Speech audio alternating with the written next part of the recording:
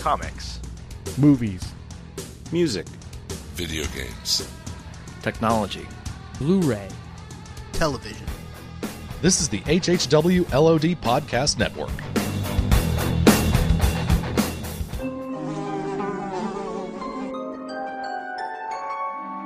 The world we know is gone. No internet, no GPS, no text messages, no podcasts. In a world ruled by the dead, we are finally forced to start living.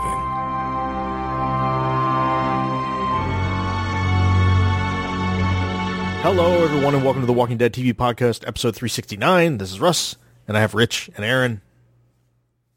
Hey there. Bonjour, mon amis. Hello. Hello. Where is Brian? Hello. He is in the kitchen.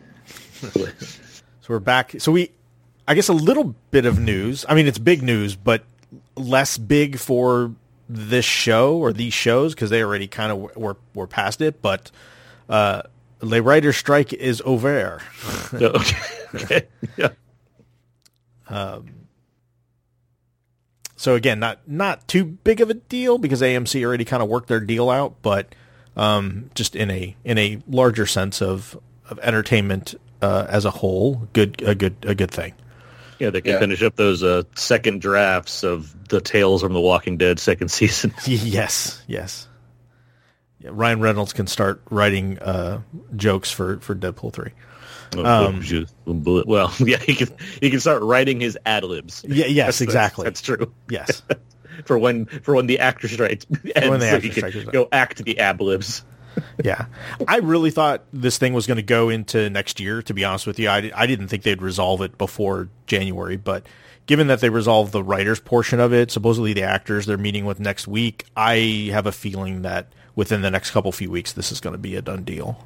Well, yeah, because it's made all the studio look stupid. So, Yeah. Well, yes. Sure. I hear you. I also believed that it would go into the next year, but no, they realized that they looked stupid earlier than they didn't. So. Well, and when you have the smaller, studios like, A24 and Blumhouse and all of that have already agreed and, they've already got the exceptions to go forward with productions and whatnot. I mean, it makes the big studios look even stupider. Sure. I mean, I'm not being the advocate for the studios, but those productions do hire infinite numbers more people, so it's easier to pay people more when your scale is smaller. But I understand, but again, I weep not for the billionaires. No, neither do I. Neither do I. All right. So hopefully the SAG-AFTRA strike resolves itself as well, and everybody just gets back to doing what they do. And that's been the Strike Back cast presented by Cinemax, where we always talk about the strike and nothing but. I miss Strike Back. Wait, we're sponsored by Cinemax? For the Strike Back cast, of course we are. Yes. Ah. That segment of the show. That classic segment we do. Yes. Oh, it's like the Liv Moss segments from way back. Yeah, exactly. It's exactly like except this. it's Strike Back. Yeah. Strike Back. Not at all connected to a show that exists. No. I was going to say what type of show it is, but then I realized I have no idea what Strike Back is beyond the fact that it's a show that's on Cinemax. Oh, you don't know what Strike Back is? Are you going to enlighten me? And I'm going to be like, whoa, really? I thought it was episode 5. No. No, it's basically a spy. It's kind of in the vein of like MI5 or not even that. It's a very much like it's a cross between MI5 and the Expendables. Okay. And the main character, who is the guy that was in 300 Rise of a... Yeah. I know he's the one that's in the Sullivan something. Butler? Yeah. Stephen Staples. Yeah. Yeah.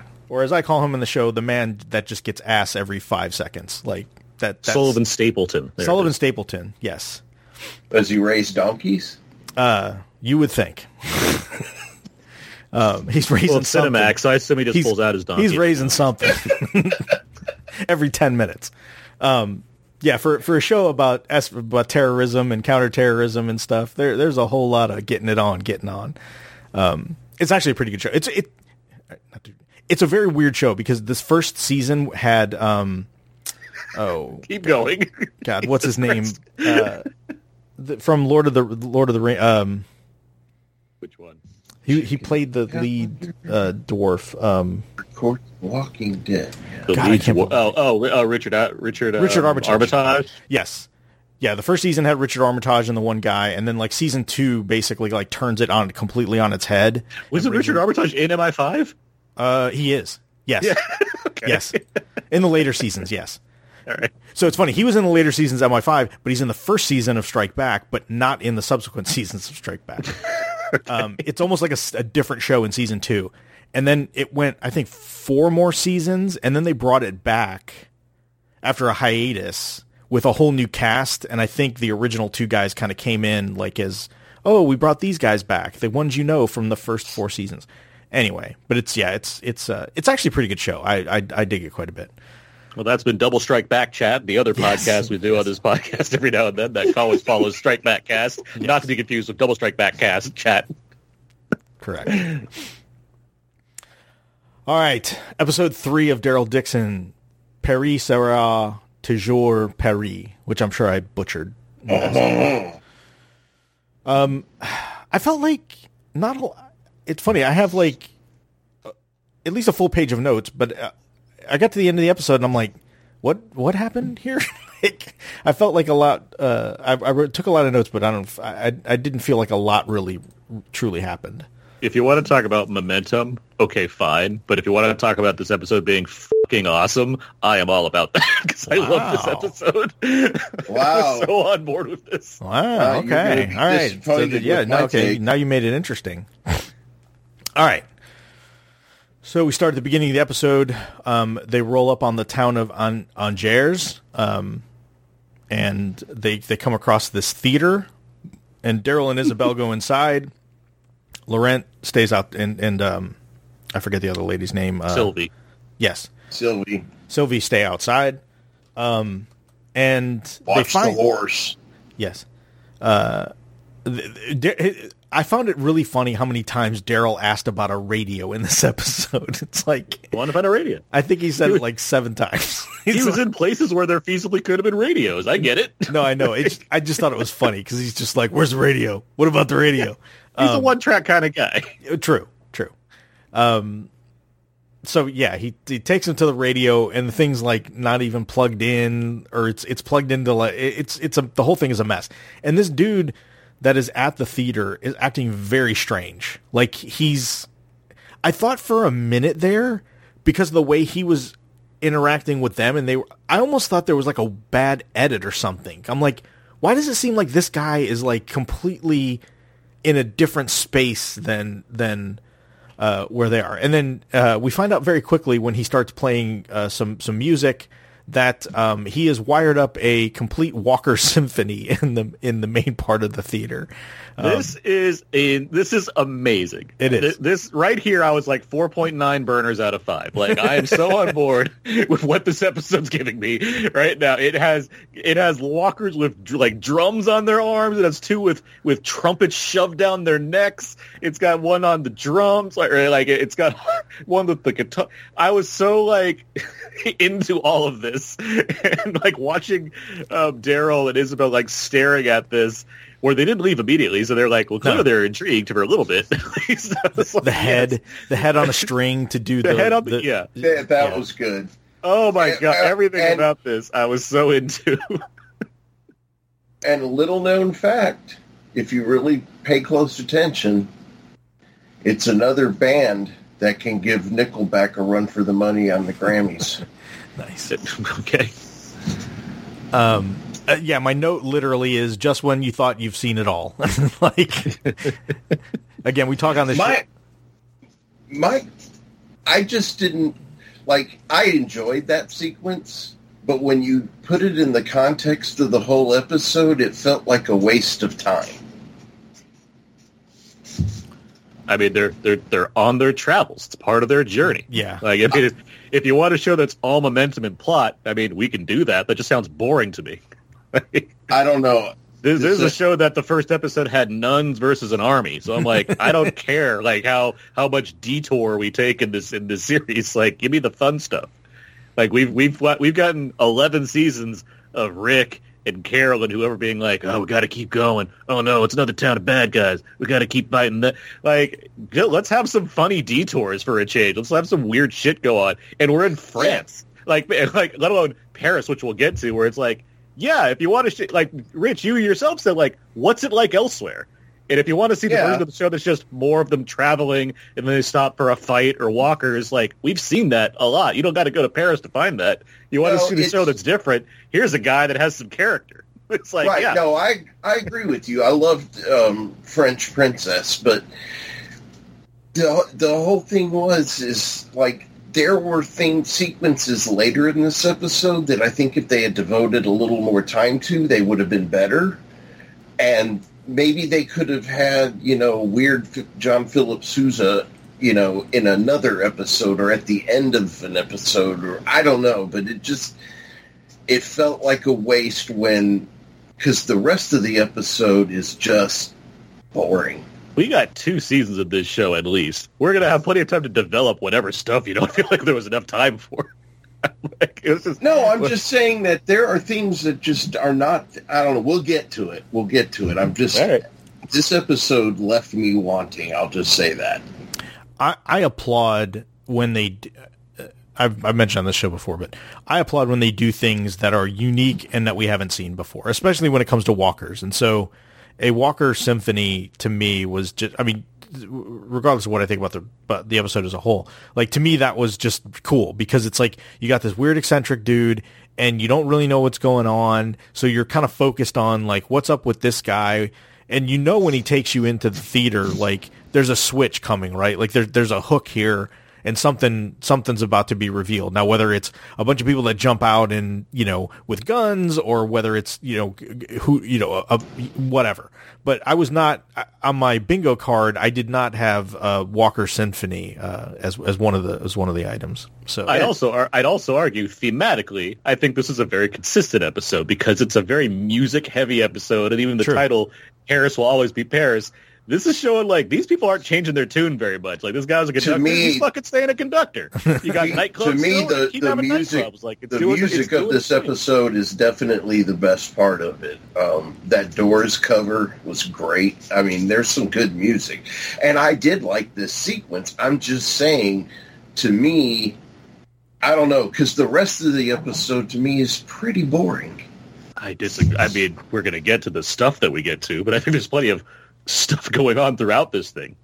So they hear the noise outside. Laurent and Sylvie hear the music, and of course, loud music. What's going on up there? Like, what's happening? Yeah, what's all that about? It draws in walkers, and Sylvie takes the rifle, kind of lines one up.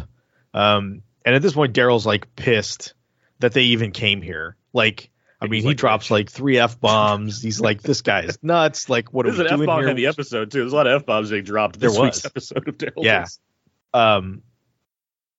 And it's funny. I thought that, again, this was kind of cool, like, visually, where the one walker is chained to another one, dragging it along. Yeah. And it was kind of a cool bit because Sylvie has the rifle aimed up. She's ready to shoot. And Daryl's like, we did it your way. Now we're going to do it my way. And he takes that rifle and just, bam, just blows the head off that walker. This was an issue for me. And then Daryl has been in this world for 12 years-ish. He knows about the noises bringing in walkers. You already got John Philip Sousa going. They're leaving. And you're going to waste ammunition. He's better with a knife than anything. Why would he use the musket? He's upset. He's literally like you. He calls it all a stupid detour. Like, I mean, he's pissed off that they've done this. I mean, again, I don't think this is without purpose. I get that, but his common sense doesn't just go out the window. Sure it does. He's pissed off, and he like it's an easy kill. And he's got like these rifles that they have plenty of ammo apparently with this stuff. To me, this was deliberate. Like he did this. Like this was him making his point, right? Yes, like he's he I'm just pissed because the drama of the scene is supposed to be, or the tension is supposed to be Sylvie not being able to shoot. Daryl just casually grabs that out of her hand and just destroys the zombie. Yes. 1, 2, 3. No, this is Indiana Jones shooting the swordsman and walking off. Like, So to me again, just the swagger, the putting the rifle up, the just like saddle up and let's get the hell out of here. Like he knows, like, okay, if they're not coming after them, like there's all this noise from the theater. If those walkers that are rolling up are going anywhere, they're going inside that theater to take out the crazy man. And again, it just kind of makes a good punch to, again, pacing wise and everything else, you're going into the cold open, like from a pacing perspective, it's just like punch and then out. Right. So after the cold open, we come back and they get to Paris proper. And then this, like we mentioned earlier, we're getting, it was kind of cool because we get People Are Strange in French. Yeah, it's which really was interesting. I loved that. Absolutely loved that. My only question about the sequence coming into Paris, shouldn't they have made Paris look like it was after an undead apocalypse, not like it is now? Sure. Send all your French hate mail too. Have you been there? I have. I have not. But yeah, so anyway, we get People Are Strange in French, and then they come across Jim Morrison's grave, which I thought was kind of interesting. And of course, it was kind of interesting because it was a chance for Daryl to kind of drop some information about France that the French don't know. You know what I mean? Like, up until this point, he's been stranger in a strange land, and then he finds this thing that he's able to kind of, communicate back to them. It's like, oh no, this is Jim Morrison, he was a musician, he died in France. Like, I love that he's like, he died in France, and Daryl's like, yeah, I guess so. Like, yeah. I just thought that was funny. Yeah, no. Like, this part of the whole episode just got me excited for it, because that music was just, God, it was perfect. I loved it. But, yeah. And Loren tells him, I get the tenacity of Doors fans. I am one, but who's still leaving fresh flowers on Jim Morrison's grave 12 years into the apocalypse? I love that Laurent goes up to Daryl and says, "Mr. Daryl, you will not die in Paris." It's like, thanks. Yeah. Okay. Yeah. So, yeah, I'll get to that later. Never mind. So they come across, they kind of get to their destination at this point, which actually kind of surprised me. I really thought that the bulk of this season was going to be their journey to Paris. Yeah, me too. So I thought it was interesting that, okay, here we are, beginning of episode 3, and they've arrived. So Paris isn't their destination. It's just more of like a stop that they have to make along the way. And all the it was Paris. it was the intended destination for Isabel and Laurent. So. I figure the whole boat thing with the coast is like their end game on this thing. For Daryl, for sure. Yeah. So they come across a group that is aware of what's going on. Obviously, this is their destination. So he asks, we come across this character named Falou who knows Father John and recognizes the kid. Just was like, oh, is that him? Is that who that is? And Isabel's like, yeah, yep, that's him. And of course, Daryl wants the radio right off, asks about the radio. And as Falou is taking them through this settlement, it's kind of like this. It's not very big, but apparently like a commune. Yes. It felt very much like a commune. Like an urban commune. Yeah. Yeah. They have 64 people living there. Apparently there was a baby just born, so that was the 64th settler in their camp there. They look out and see the Statue of Liberty and apparently a helicopter crash. Eiffel Tower. Yes. What did I say? The Statue of Liberty. Holy crap! You're on the right track. By the same guy. Yeah, so you're in the right neighborhood. You didn't say Big Ben. Big Ben Parliament. Yeah. The type of the Eiffel Tower was clipped by a helicopter right after everything kind of went to hell. So it took the tip off. So even that like statement's like fuzzy to me. It's like, wait a minute, what was there a zombie in a helicopter? How'd that happen? What was going on there? It was a medevac and the patient died. I guess so. Yeah. So he takes him to the radio, quote unquote, and it's a bunch of homing pigeons. Yeah, that act as a radio. And Daryl is nonplussed, to say the least. I did find this funny. And he's like, well, how long is this going to take? And he's like, I don't know. It could take a few days, a week to get a message there. And then it's like, it could be a month. And Daryl's like, all right, F this. Like, I'm out. Like, it's going to take a month. I can't sit here all this time. The show's over. Yeah. I'm doing another spinoff. Yes. I'm going to swim across the channel. He does.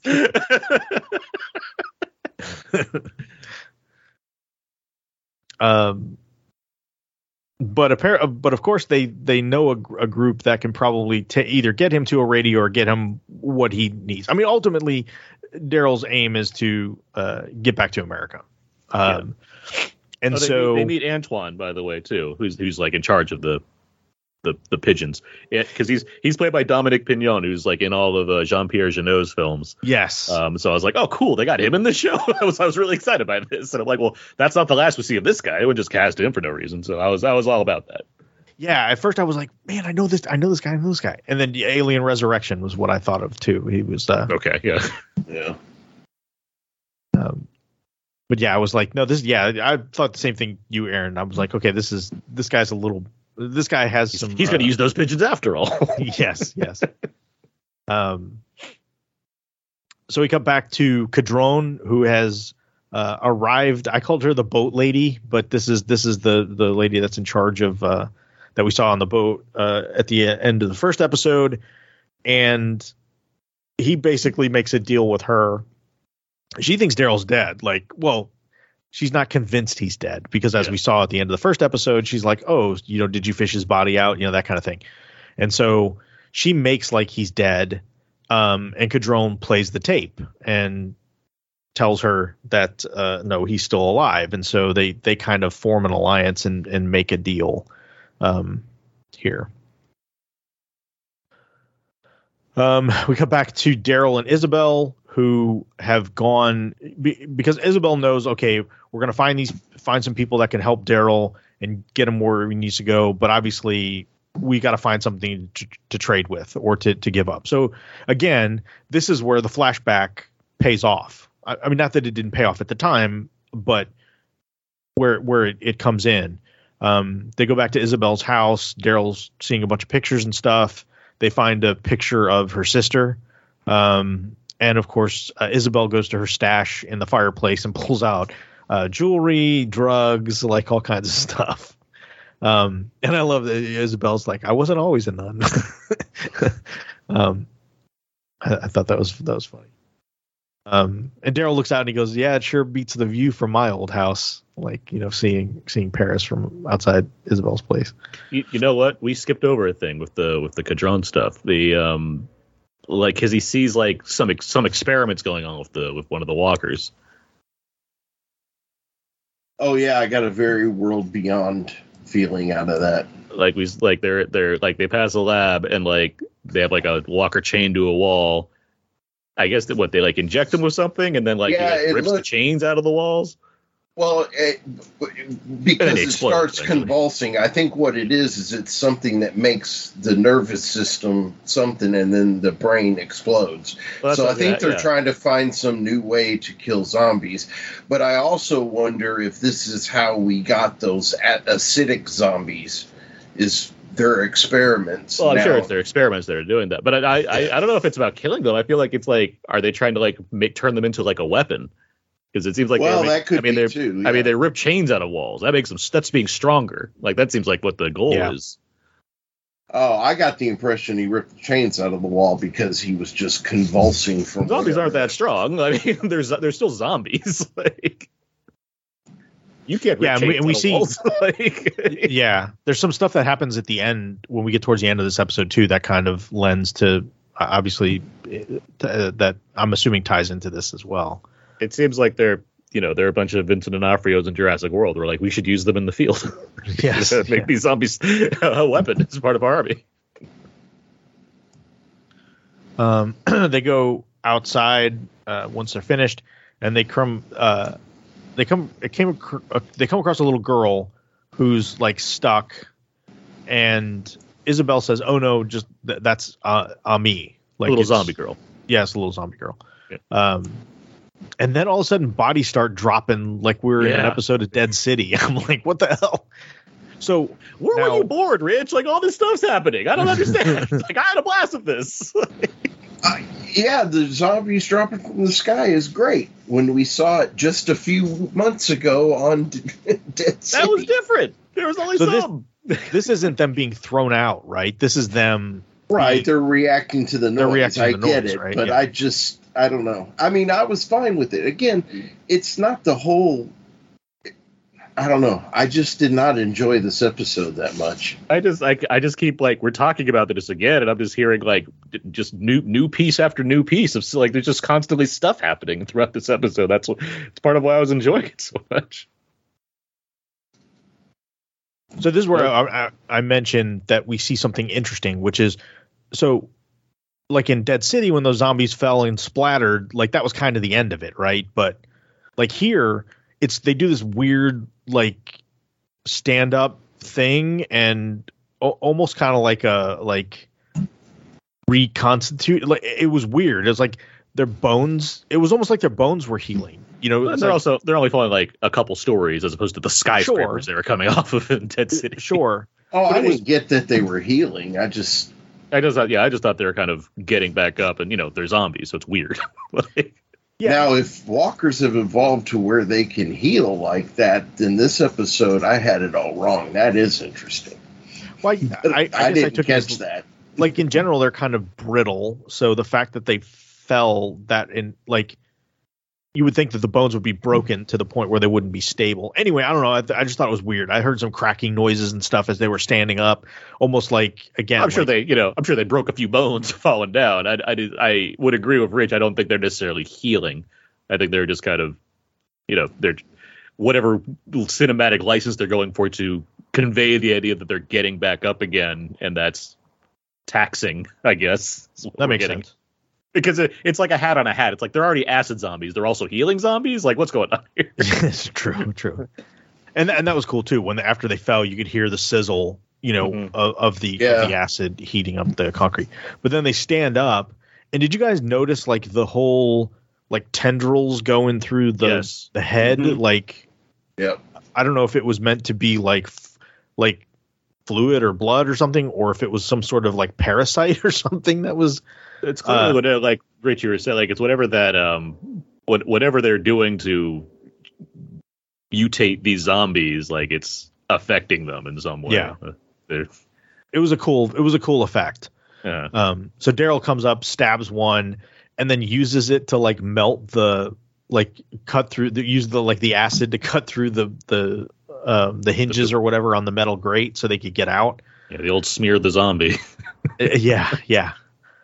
And then they leave, and as Isabel turns back, it's the scene like when they took off from the apartment the first time, and the little girl was like on her scooter or whatever as they were driving away. She kind of has that image again. No, God, there was a follow up there because they did show it last week. It's like, oh, that's neat that they planned this. Yeah, there's something there. It's our bicycle girl for the series. Exactly. So. Daryl, I didn't think of Bicycle Girl. I thought of the little girl Rick shoots in the first. Is that the first episode? Either way, just a revisit to somebody that they knew. Yeah. Oh yeah. Isabel and Daryl team. The gang gets back together. Isabel shows Laurent a picture of his mother, who he's never actually seen a picture of his mother. And again, it was kind of a cool thing. Like he's like, "Oh, Daryl, this is my mother," and Daryl's like, "Oh, let me look." They're kind of like acting surprised, and "Oh, she's very pretty." It's just kind of like he's playing along with the kid, which I thought was cute.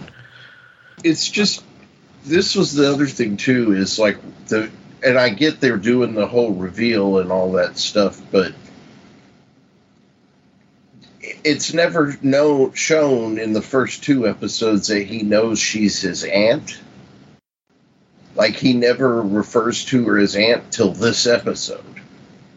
Just found that odd. Okay. My grandkids don't call my daughter their aunt; they just call her Becca. So, like, I don't know. I mean, like, they don't refer to her as Aunt Becca. It's just Becca.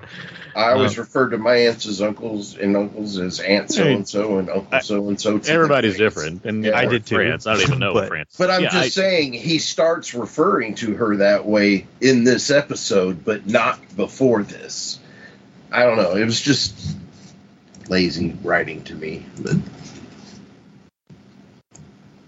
So Falou takes them to his contact, which is so this is where we get this Paris nightclub, which is kind of the like stereotypical Paris nightclub with a little bit of a post-apocalyptic twist to it. This is where I zoomed to 5 burners. Like, well, 0.1 achieved for me. I'm sorry. There we are.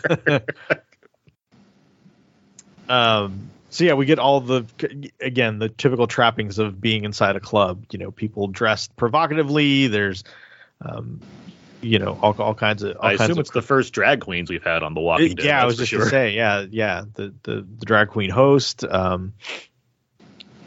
was an interesting cast of characters that they were on display. So they sit down, they talk to these 2 guys about trading, and they want the goods before they'll take Daryl where he needs to go. And Daryl's like, no. Like, we're not giving all this up. Like, you've got to give us something first before we give something. Well, and also why is she offering the whole kit and caboodle for one transaction? Like, she's got a lot of stuff there. Well, you know what I'm saying? For I know, years or whatever. So, but save some of the jewelry and stuff for later transactions when you need more information. I don't know. She's been nunning it up for years. She doesn't remember how how deals work. She's just trying to figure things out. I don't get the impression that she's hanging out either. So, no, I'm just. But this isn't the first group of people they're going to probably run into that want to barter for information or for something. I don't know. It just seemed weird to me that she gave up all character. That. That's because Isabel didn't read, Donald Trump's Art of the Deal. I mean, that's her problem. Well, that's probably the one good thing she did. So. I don't think it's a show issue. I think that's just a flawed character as far as what what her abilities are. Well, it's not like she had 12 gold bars. Like, I mean, it was. I mean, she had a handful of drugs and a couple of Rolexes. Sure. But several pieces of jewelry, rings, and it's all about this boy who's, the Messiah for all things are concerned. So he's like, don't do anything for him. And that's the other thing, too, is those drugs. I mean, come on, it's been 12 years. Most of that's probably pretty ineffective at this point. They can dream. I mean, as far as the jewelry goes, to me, I view jewelry in the post-apocalypse like money. There's so... Right. Like there's jewelry stores. No, hold on. We're in a fancy nightclub though. There's clearly value in jewels compared to money. I mean, there's stuff you can do with them to some degree in that kind of space. Well, sure, but what I'm getting at is given the number of people that are dead, the number of homes, the number of jewelry is everywhere. Like, it's literally everywhere. I mean, the number of jewelry stores laying around, the sheer number of people that are dead that had jewelry, the number of homes. Like, I don't see jewelry as this high bargaining. Like, yes, if you I don't know, it's been over a decade at this point. Those places have been picked clean. Right, but given how many people have jewelry that are dead versus how many people that are currently alive, like, what I'm saying is I'm sure it's abundant. What I'm saying is, today, if you went into somebody with a bag full of Rolexes, like, yeah, you could pretty much get what you want. Like, when you could probably, if you looked hard enough, you could find a Rolex in this world pretty easily. Like, I guess what I'm saying to Rich's point, like, it's not like she had her cache of barter is not as worth as much as I think you think it is. Like that's fair.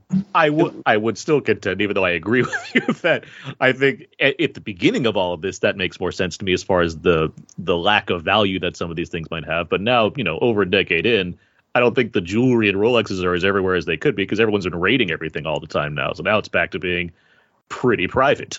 I would believe. Yeah, I mean, like take the art for example. They were. They cleaned out the Louvre right away. Yeah, sure. Like that's gone. I hope the conductor has the Mona Lisa. I hope he has it back there somewhere. I was expecting somewhere for them to show that, but we have multiple seasons. We'll get to the Louvre, I'm sure. Yeah, well, I'm sure. No doubt. No, not the Louvre. That somebody had the Mona Lisa. The Louvre or the results of rating the Louvre. I guarantee that'll factor into this show at some point. Yes. Yeah, anyway, I just felt like what they're asking for was a big ask. I mean, taking somebody and being able to transport them across the continent in this kind of a situation is probably a huge ask. And so I would guess they were just asking for information about where they could go to get a boat, not an actual boat, right? Sure, but I'm just saying that was a lot to trade for just information. I guess. I don't know. I didn't see it as we're digging in the weeds on stuff. a currency exchange. We are. Do not understand. Yeah. I mean, it was a handful of items. So like it all of it fit in one hand. So at this point, there's one of those guys that's really looking squirrely. Like he's pretty jumpy.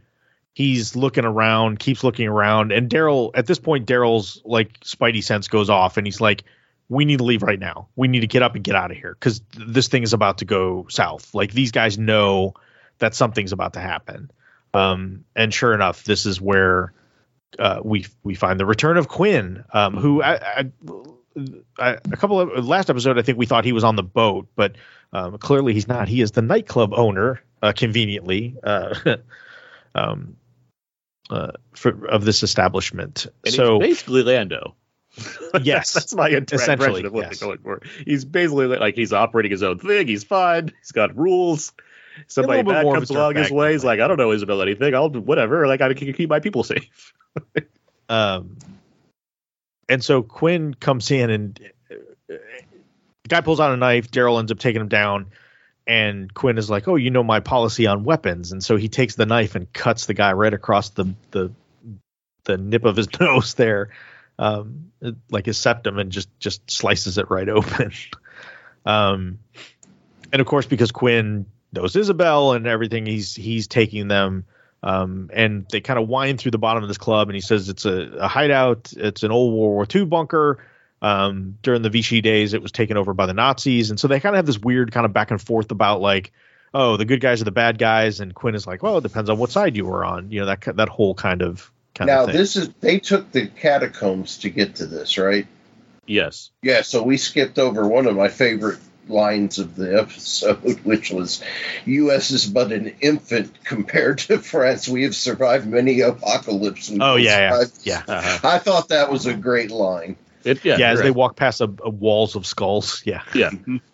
Yeah, I even had in my notes, catacombs are cool. It is cool to like... I always find it interesting to see, like, this is a place where there's skulls in the walls. Like, it's crazy to think about this. Having toured part of them, yes, they are cool. So then we get Isabel kind of catches Quinn up on, what's going on and where they've been, and because she hasn't seen him since she took his car and left that day. That her sister's dead, that the boy, is alive. And then Quinn drops the bomb that he's the father. I don't know why I didn't think about this, that this was the case prior to that. But when he said that, I was like, oh, damn. Like he is like, he just straight up was like, he slept with your sister. Yeah. Well, I was trying to think because I was thinking one of us may have said that last week, speculated that. But now I think about it, it may have been on Reddit that I read that. But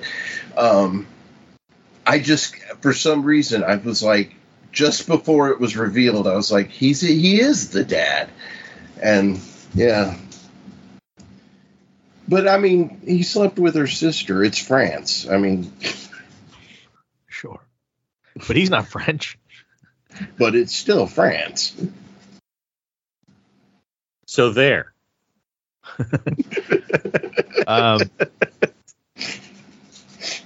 And we get the other tidbit we get out of here is, Quinn is like, oh, I don't know why you're all upset about this. Like, oh, you're upset at me because I slept with your sister. Like, he's like, I found you. He grabs her wrists to pull up her sleeves and says, I found you in a bathtub bleeding out. So like clearly Isabel tried to commit suicide at one point. Quinn found her.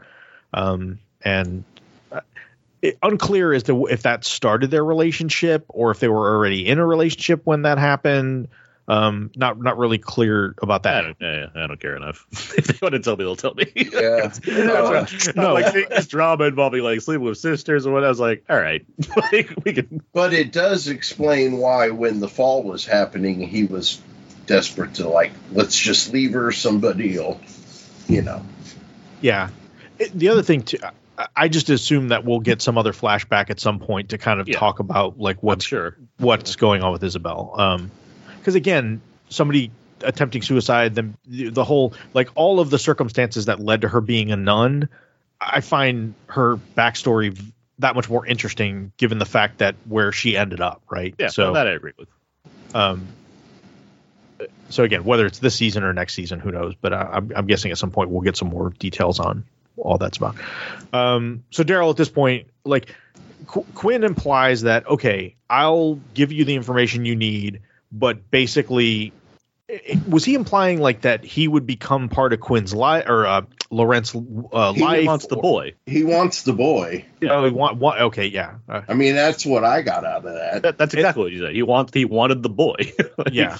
And Daryl's like, no, I'm not doing that. Yeah, Daryl's like, yeah, no, we'll find another way. Like, F and this. Meanwhile, I was secretly going, yes, leave the annoying kid behind. And I mean, he is the father. He has a claim to some degree. I mean, but... So at this point, Cadrone shows up at the club, and Total Recall style with Michael, what's his face? Ironside. Yeah. Yes. We just needed Quado. So at this point, Daryl's like, "Look, you've got what you want." Isabel wants him to stay. And he's like, look, you don't, I got you where you wanted to go. You've got everything you want. You don't need me around here. I need to get back home. I'm out of here.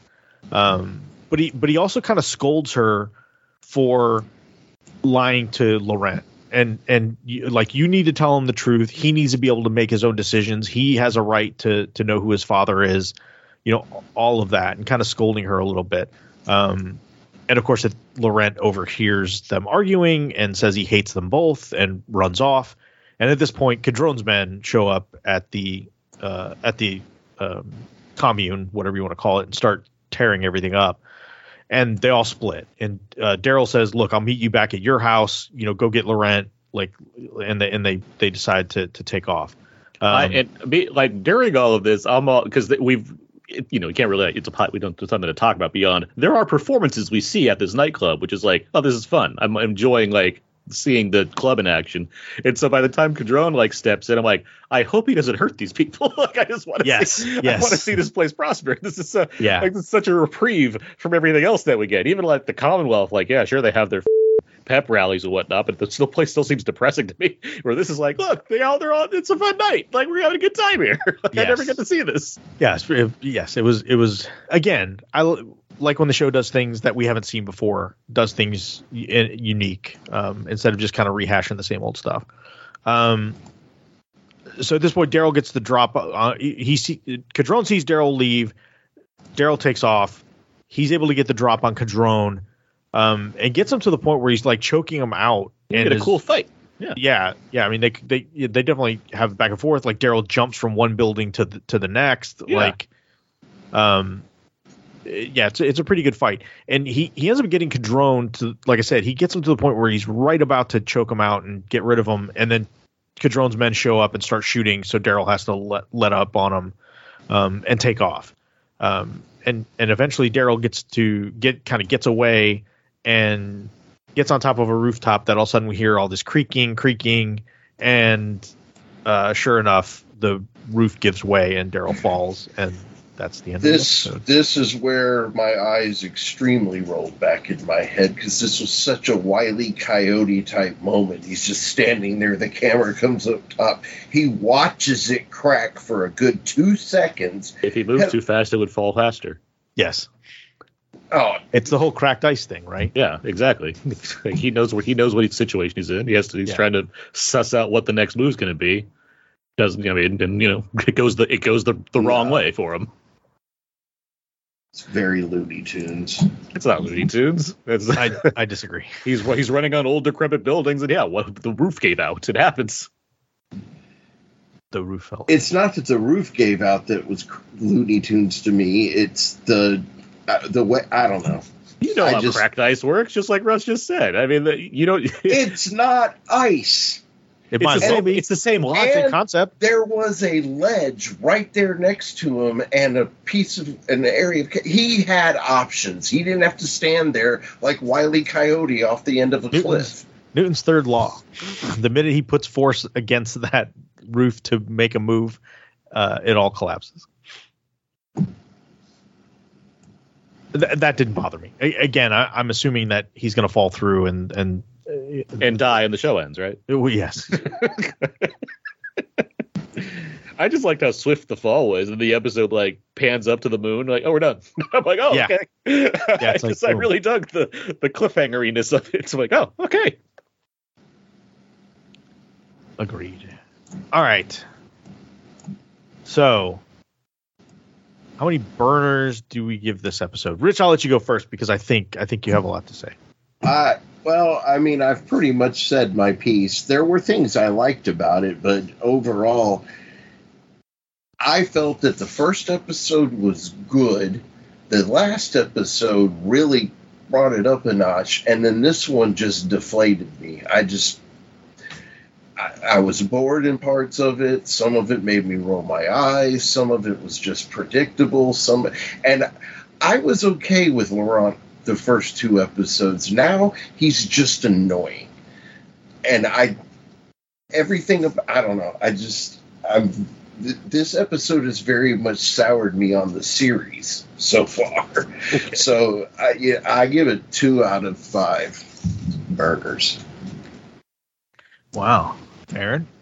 5 out of 5 burners. If the show holds this energy, give it to me. I was so in from the get-go, and then it just felt like it kept delivering. It's the kind of thing where whatever expectation I'm supposed to have for Daryl Dixon, this is matching what I think the best version of this show seems to be, where it has a little bit of everything. It has Walker fights. It has the drama, and I feel like the drama is well handled because I like Isabel and Daryl. It has this Cadron guy, and I like the way he's functioning in the show makes a level of sense to me so far. He's not mustache twirly. He has a purpose. He seems like a viable threat. I mean, there's just stuff there. There's, world building as far as being in Paris. There's this whole nightclub situation and obviously the stuff at the beginning.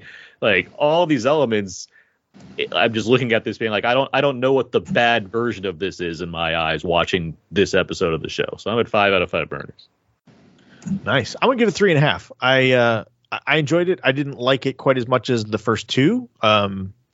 But yeah, I mean, overall, I would say at this point, since we're at the halfway point, I think the show is generally exceeding my expectations. I would agree.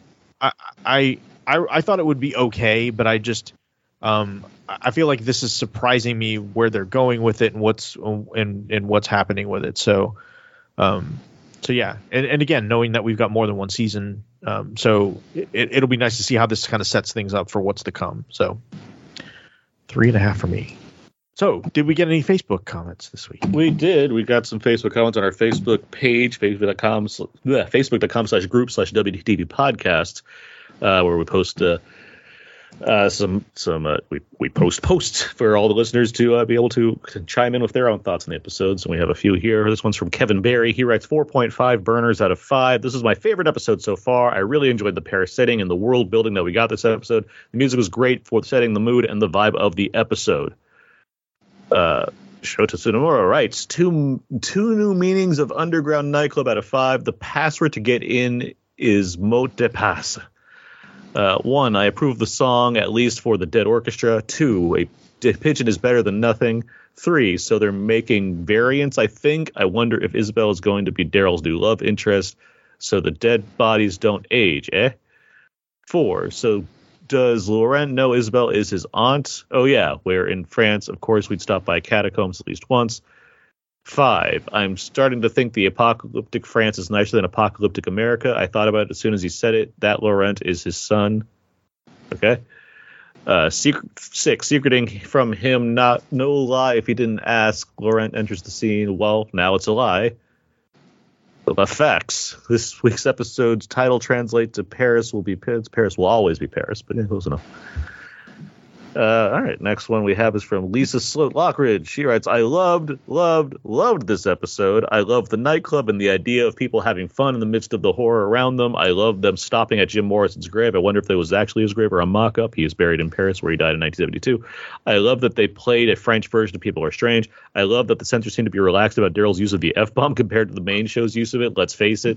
That is absolutely how Daryl would talk. I love Daryl telling Isabel that maybe Laurent is just a regular kid that got lucky and lived by that, and that's a miracle. 4.5 burners out of 5. The majority are with me this week, Rich, so ha ha ha. Well, me and Shota are together on this one. There you go. Cool. All right. Well, thanks everyone for leaving comments for episode 3. As we wrap things up, Aaron, where can people find you on the internet? I host a podcast with my friend Abe. It's called Out Now with Aaron and Abe. We talk about weekly movie releases, and we're getting into October, where we're going to have all these special bonus horror themed episodes. We do that every year, and for this year, we are doing we're theming it around internet. We're going international. Every week is going to be focused on a different country and their horror films and discussions of those, which is going to be a lot of fun. I also write movie reviews, and I wrote a review for the premiere episode of this show over at WeLiveEntertainment.com, and I'm on Twitter, AaronsPS4. Rich? Yeah, on the socials at ChubToad01. Cool. And you can find me, of course, here at hhwlod.com on this podcast, as well as Dr. Current and I, Daryl Taylor, over at Gotham by Geeks, where we talk about Batman every other week, alternating with his DC-centric podcast. So definitely give that a check out over at the Taylor Network of Podcasts.com. Awesome. All right, that'll do it for this week. So, until there's no more room in hell and the dead walk the earth, people are strange. People are strange.